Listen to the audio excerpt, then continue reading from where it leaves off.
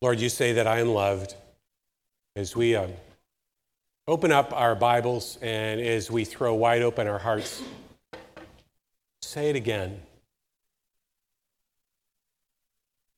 I pray that you would communicate to us, to each of us, every one of us, before we leave this morning, in a way that allows us to hear it and to believe it.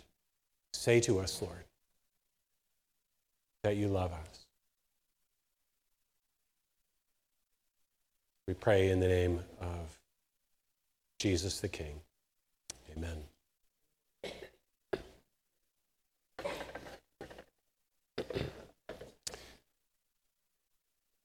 Last Sunday, I shared with the congregation some of the ways that the staff in the session over the course of the past year, in sort of an informal but intentional way, have been seeking to listen to God and discern His heart for us and to bring us clarity about what He desires to be our emphasis at this point in our life together as a church.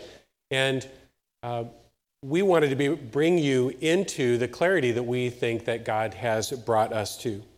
The outcome of a year of seeking to listen to God and discern His heart for us is a belief that God is calling us to become known more than anything else by the love that we have as a church. That we would become a church that is not merely informed by the love of God, but is defined and shaped by the love of God. That we would be a church that loves Jesus, loves one another, and loves the world. If you weren't here last Sunday, we really want to encourage you to go back and listen to that message. You can get it as a podcast. You can go to our website, to our archive section, our resources, and pull it up and listen to it or watch it. We really want to encourage you to do that in order that all of us might be able to start this journey together. So what would it look like for us to love others in a way that truly reflects God's love for us? We don't know exactly what that's going to mean for us, but we do know that a significant part of the year we will spend wrestling together with what it means for us to love the people that God has placed around us in really practical and tangible ways. What does it mean for me to see you and to acknowledge you, to honor you and value you? What does it mean for me to listen to you and to listen well? What does it mean for me to make room in my heart for you and to make room in my schedule for you? What does it mean for me to practice a life of forgiveness with you, to not let anything come between me and you? And what would it mean for me to put you first at cost to myself, which is really the biblical definition of love? That's what we want to be focusing on. But as I said last Sunday, this is not something that we can program or strategize or organize into existence. We're persuaded of that. This isn't something that we can just try hard and muster up as a quality that defines us as God's people.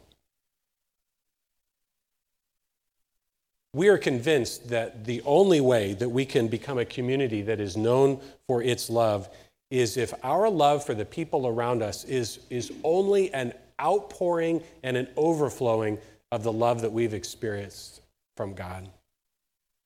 As 1 John 4:19 says, we love because He first loved us.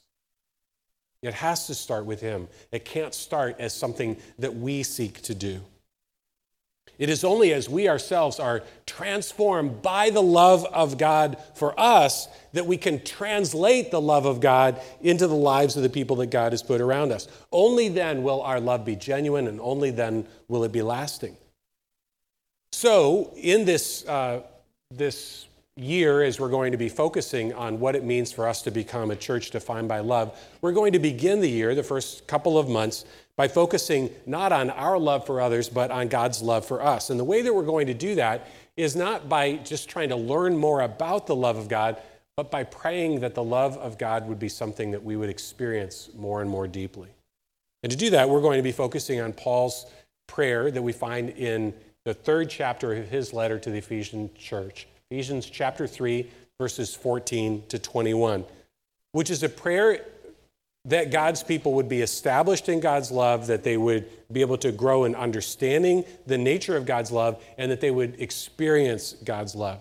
And we are asking that everybody who considers herself or himself a part of the covenant family, that each one of us would commit to doing 4 things during this year. First, that every one of us would commit to praying this prayer for covenant every day for the rest of the year. To pray Ephesians chapter 3, verses 14 to 21. And to do that not just on our own, but when we get together with other people who are part of the church, maybe over coffee or in a Bible study or as a grow group or even around your own family table as a family in your home, that we would be praying this prayer on a daily basis for the church family. Second, that we would commit it to memory. And one of the really cool things that will happen, as you'll discover, is if you are praying this every day for the church family, you cannot help but begin to memorize it. And if you are memorizing it, you cannot help but begin to be praying it more often as God brings these themes to mind and puts them on your heart to pray.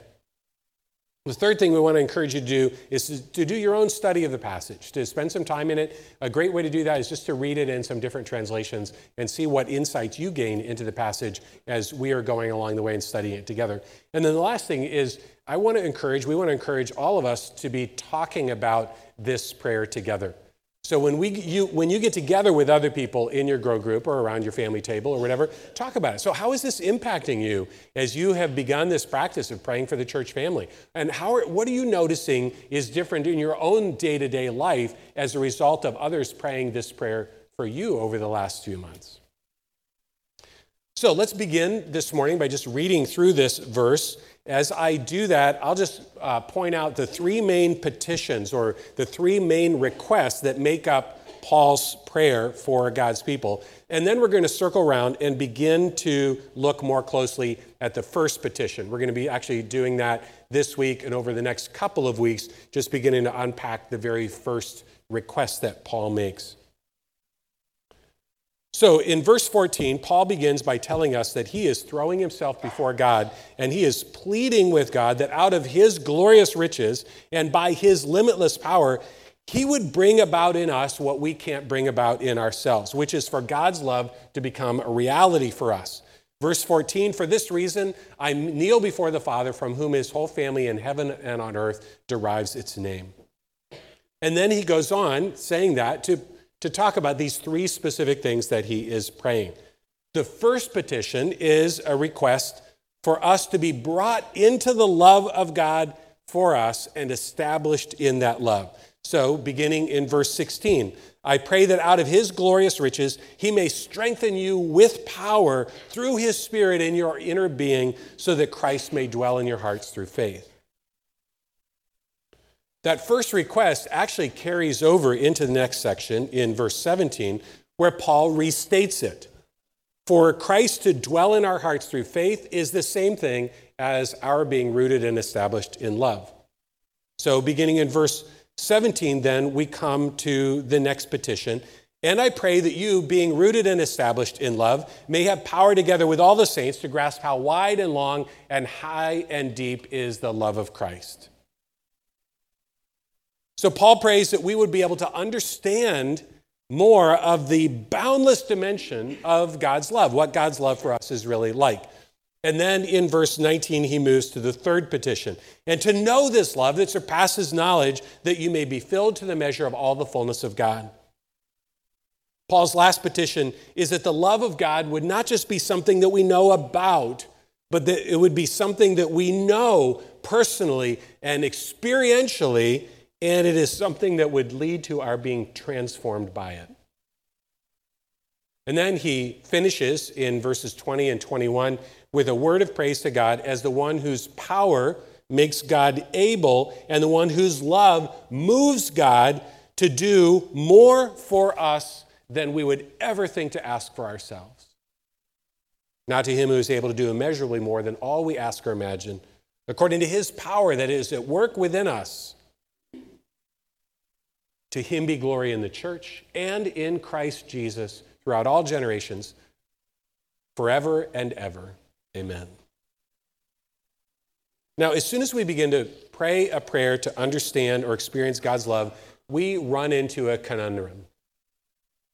How does a finite and physical human being bound to a specific place and time, like us, experience love from an infinite and non-physical being who is everywhere at the same time? Have you ever wrestled with that? I know that I have.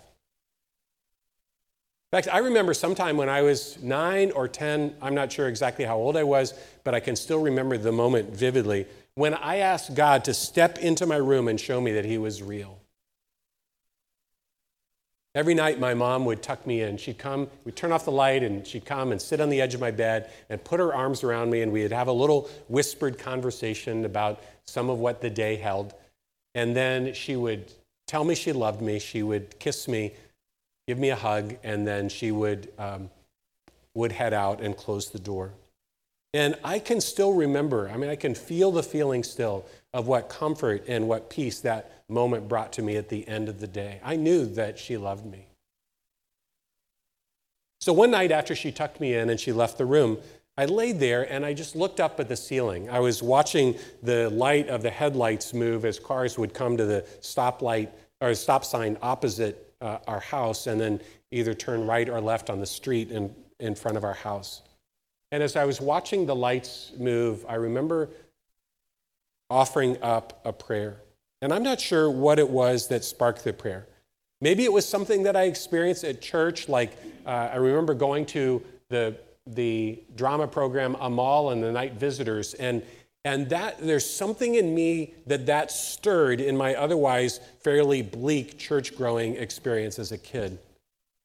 Or maybe I had just been talking recently to Mrs. Heinlein, who was our favorite babysitter, an elderly woman who lived up at the end of the street.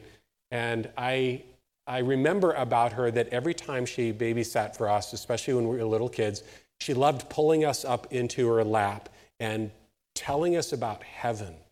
And I remember being so captivated by her description. Or maybe it was just thinking about how real my mother's love was for me because of her presence and her touch, her my knowing and seeing and feeling her right there with me, and how different that was from the idea of an invisible God showing love to me. I'm not sure what it was, but I remember staring at the ceiling and saying, God, if you're real, come down here and show me now.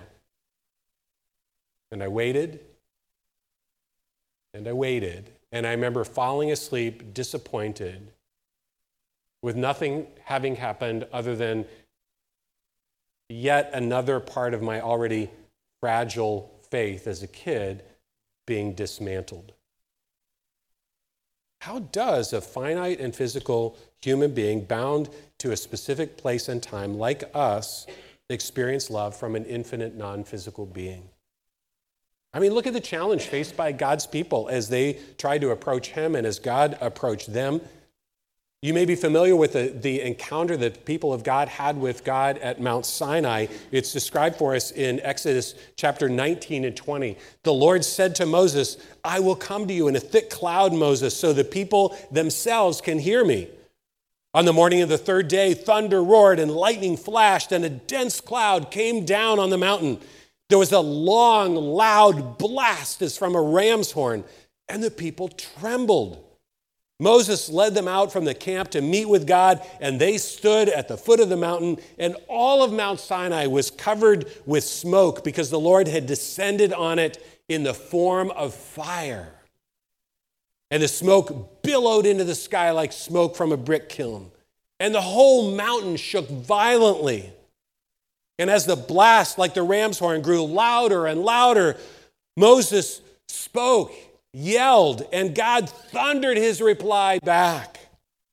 And when the people heard the thunder and the loud blast as from a ram's horn, and when they saw the flashes of lightning and the smoke billowing from the mountain, they stood at a distance trembling with fear. How does a finite and physical human being bound to a specific place and time like us experience love from an infinite, non-physical being? Well, to get God's answer to that question, we have to flip from the Old Testament to the New Testament. And there we find God's answer. How? By becoming a finite and physical human being bound in space and time just like us. That's how. Let's circle back around and look at the first petition in Paul's prayer. His first request, which we find in verses 16 and 17. He says, I pray that out of his glorious riches, he may strengthen you with power through his Spirit in your inner being, so that Christ may dwell in your hearts through faith. Now, sometimes the most significant things about a passage are the very most obvious things, the things that just strike you right on the surface of the passage. And I think that's certainly true here. Let me just point out two obvious things in this passage. One we'll spend quite a bit of time with, and the other we'll just touch on at the end of the message. Obvious thing number one. Notice that in this first part of his prayer for the church to experience God's love, Paul doesn't even mention the word love once. He begins his prayer not by discussing an attribute, but by introducing a person. It would be like someone being asked to give a talk on politics, and instead of standing up and giving a speech on 7 principles of democracy, she stands up and she says, I'd like you to meet my friend Abraham Lincoln. Suddenly we're not talking about an idea or a concept. We're talking about a person who embodies it, who fleshes it out. In Paul's mind, love is never merely conceptual. It is always personal. It is fleshed out in the person of Jesus.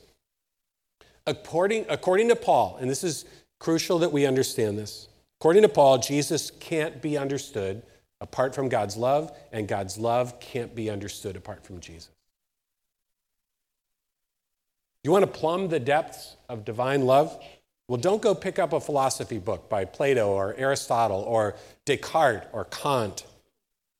Instead, pick up one of the Gospels. Read Matthew or Mark or Luke or John, the 4 historical accounts of the life of Jesus that you'll find at the beginning of the New Testament, and look the love of God in the face. Whatever there is to know of God's love can be found in this person that Paul knows as Christ, Jesus Christ, who said, if you've seen me, you have seen the Father. If you know me, you know the Father. That prayer that I prayed as a little kid lying in bed, it turns out that God had answered it 2,000 years before it ever occurred to me to pray it. He did come and step into my world. Here are other passages that echo this same amazing truth about the Christian claims. John chapter 1, verse 14, the Word became flesh and made his dwelling among us.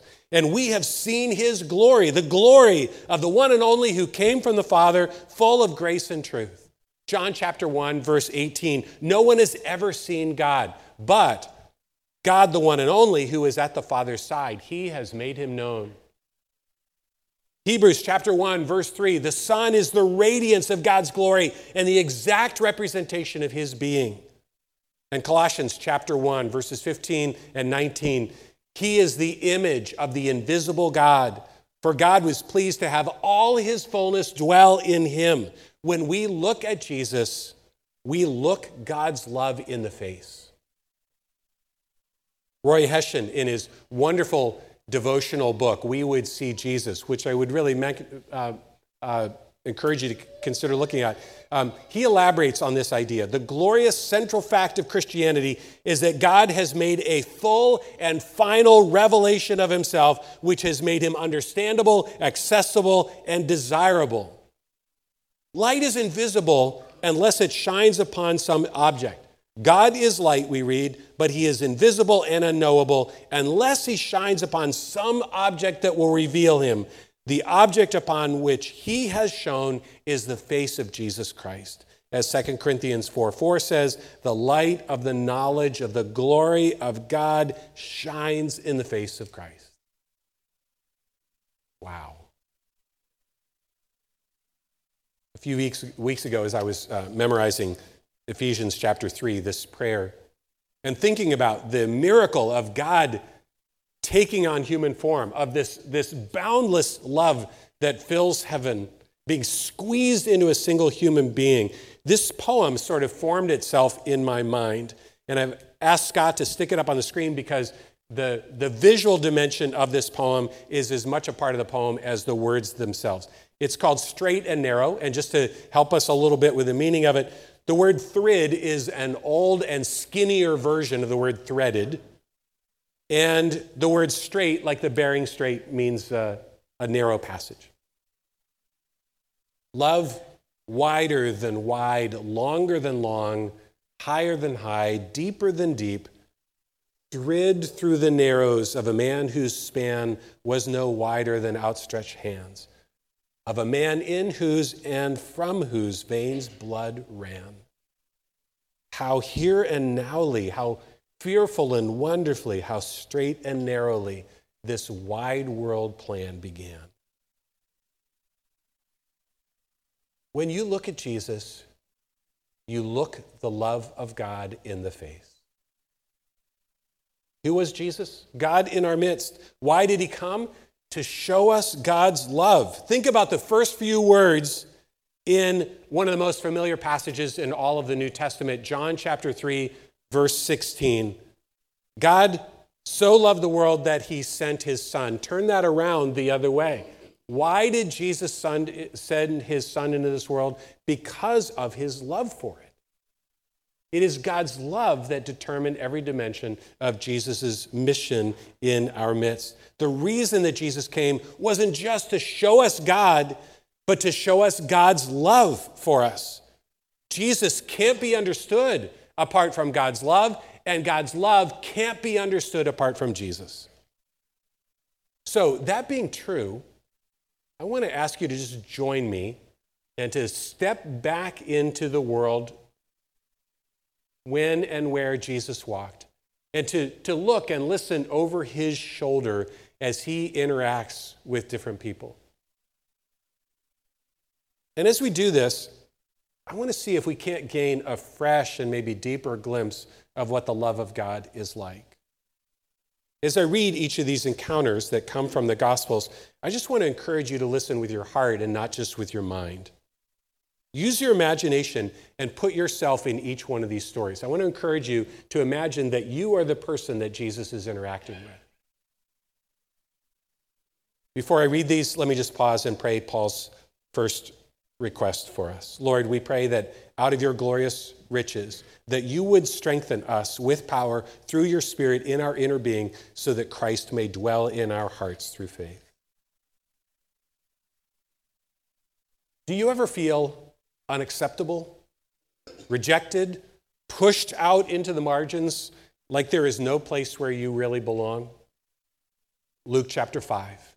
In one of the villages, Jesus met a man with an advanced case of leprosy. When the man saw Jesus, he bowed with his face to the ground, begging to be healed. Lord, he said, if you are willing, you can heal me and make me clean. Jesus reached out and touched him. I am willing, he said. Be healed. And instantly the leprosy disappeared. Do you ever feel small and unimportant and find yourself wondering if God really only cares about the big and important people in this world? Luke 18. One day, some parents brought their little children to Jesus so that he could touch them and bless them. But when the disciples saw this, they scolded the parents for bothering him. And then Jesus called for the children, and he said to the disciples, let the children come to me. Don't stop them, for the kingdom of God belongs to those who are like these children. I tell you the truth, anyone who doesn't receive the kingdom of God like a child will never enter it. You ever feel like you've done something so wrong that you could never be forgiven or fully accepted by God again? John chapter 8. Jesus returned to the Mount of Olives. A crowd soon gathered, and he sat down and taught them. As he was speaking, the teachers of religious law and the Pharisees brought a woman who had been caught in the act of adultery. And they put her in front of the crowd. Teacher, they said, This woman was caught in the act of adultery. The law of Moses says to stone her. What do you say? They were trying to trap him into saying something that they could use against him. But Jesus stooped down and he wrote in the dust with his finger. They kept demanding an answer, so he stood up again, turned to them and said, "All right, but let the one who has never sinned throw the first stone." And then he stooped down again and wrote in the dust. When the accusers heard this, they slipped away one by one, beginning with the oldest, until only Jesus was left in the middle of the crowd with the woman. Then Jesus stood up again.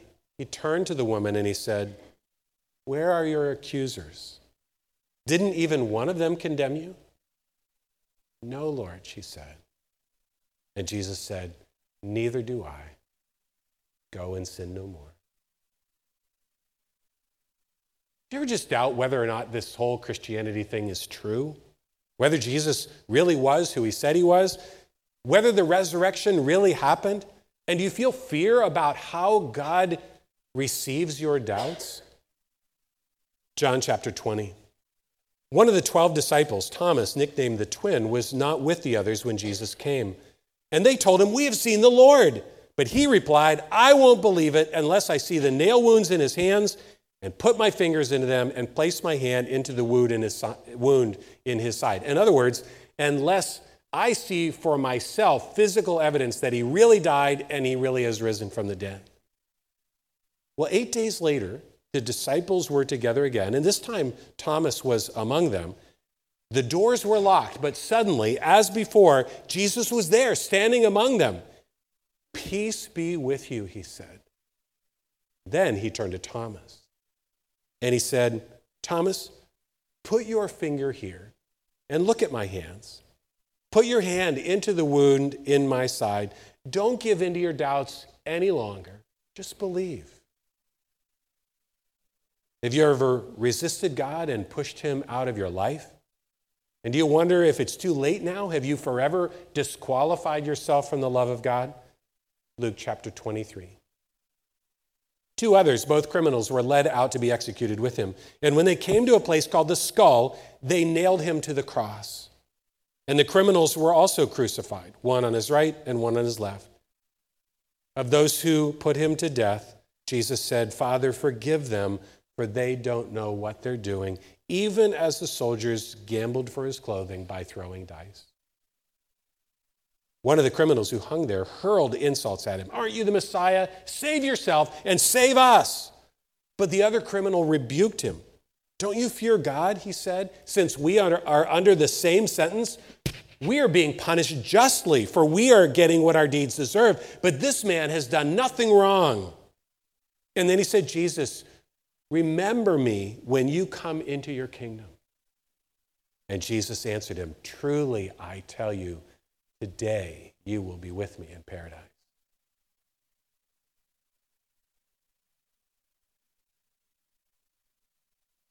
When we see Jesus, we look the love of God in the face. As we draw near the end of the message and then enter into a time of worship in which we respond to these things that we've heard from God's word, there is one other obvious thing that I just want us to briefly notice about this first request, this first petition in Paul's prayer for the people of God. Notice that this prayer suggests movement in just the opposite direction from what we might expect. Paul doesn't pray for us to enter into God's love, which would imply effort on our part. He prays for God's love in the person of Jesus to enter into us, which implies that all of the effort rests with God. You hear that? Do you sense the difference that it would make for us to understand that? Listen to it again.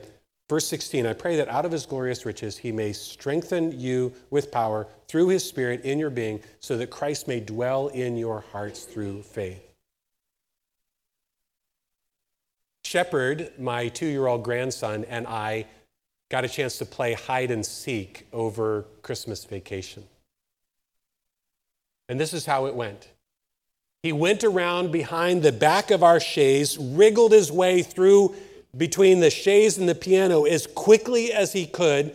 He popped out of the other side. He threw up his arms and he yelled, "I was looking for you and I found you. Here I am."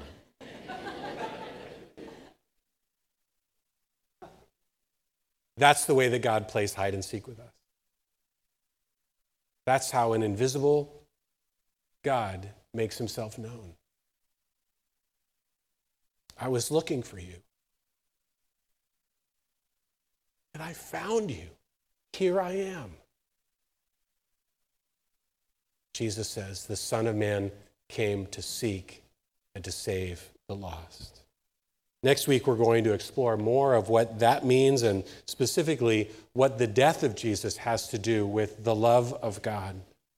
But this morning, I just want to reiterate with Paul that the most important way that we can come to know more of the love of God is not through some effort of ours, but is simply to ask God to make that love known to us. And that's why we're asking the whole congregation to pray this prayer for one another over the course of this year. So as we transition into a season of worship response to the things we've heard, will you just pray Paul's first request with me one more time? I'll pray it out loud, and as I pray it, I just want you to pray it with me silently. Pray it for yourself. Take a moment just to remember who's sitting on either side of you. Pray it for them. Think about this whole church family that we are part of. Pray it for the whole church family. Would you pray with me? We kneel before you, our Heavenly Father, from whom your whole family in heaven and on earth derives its name.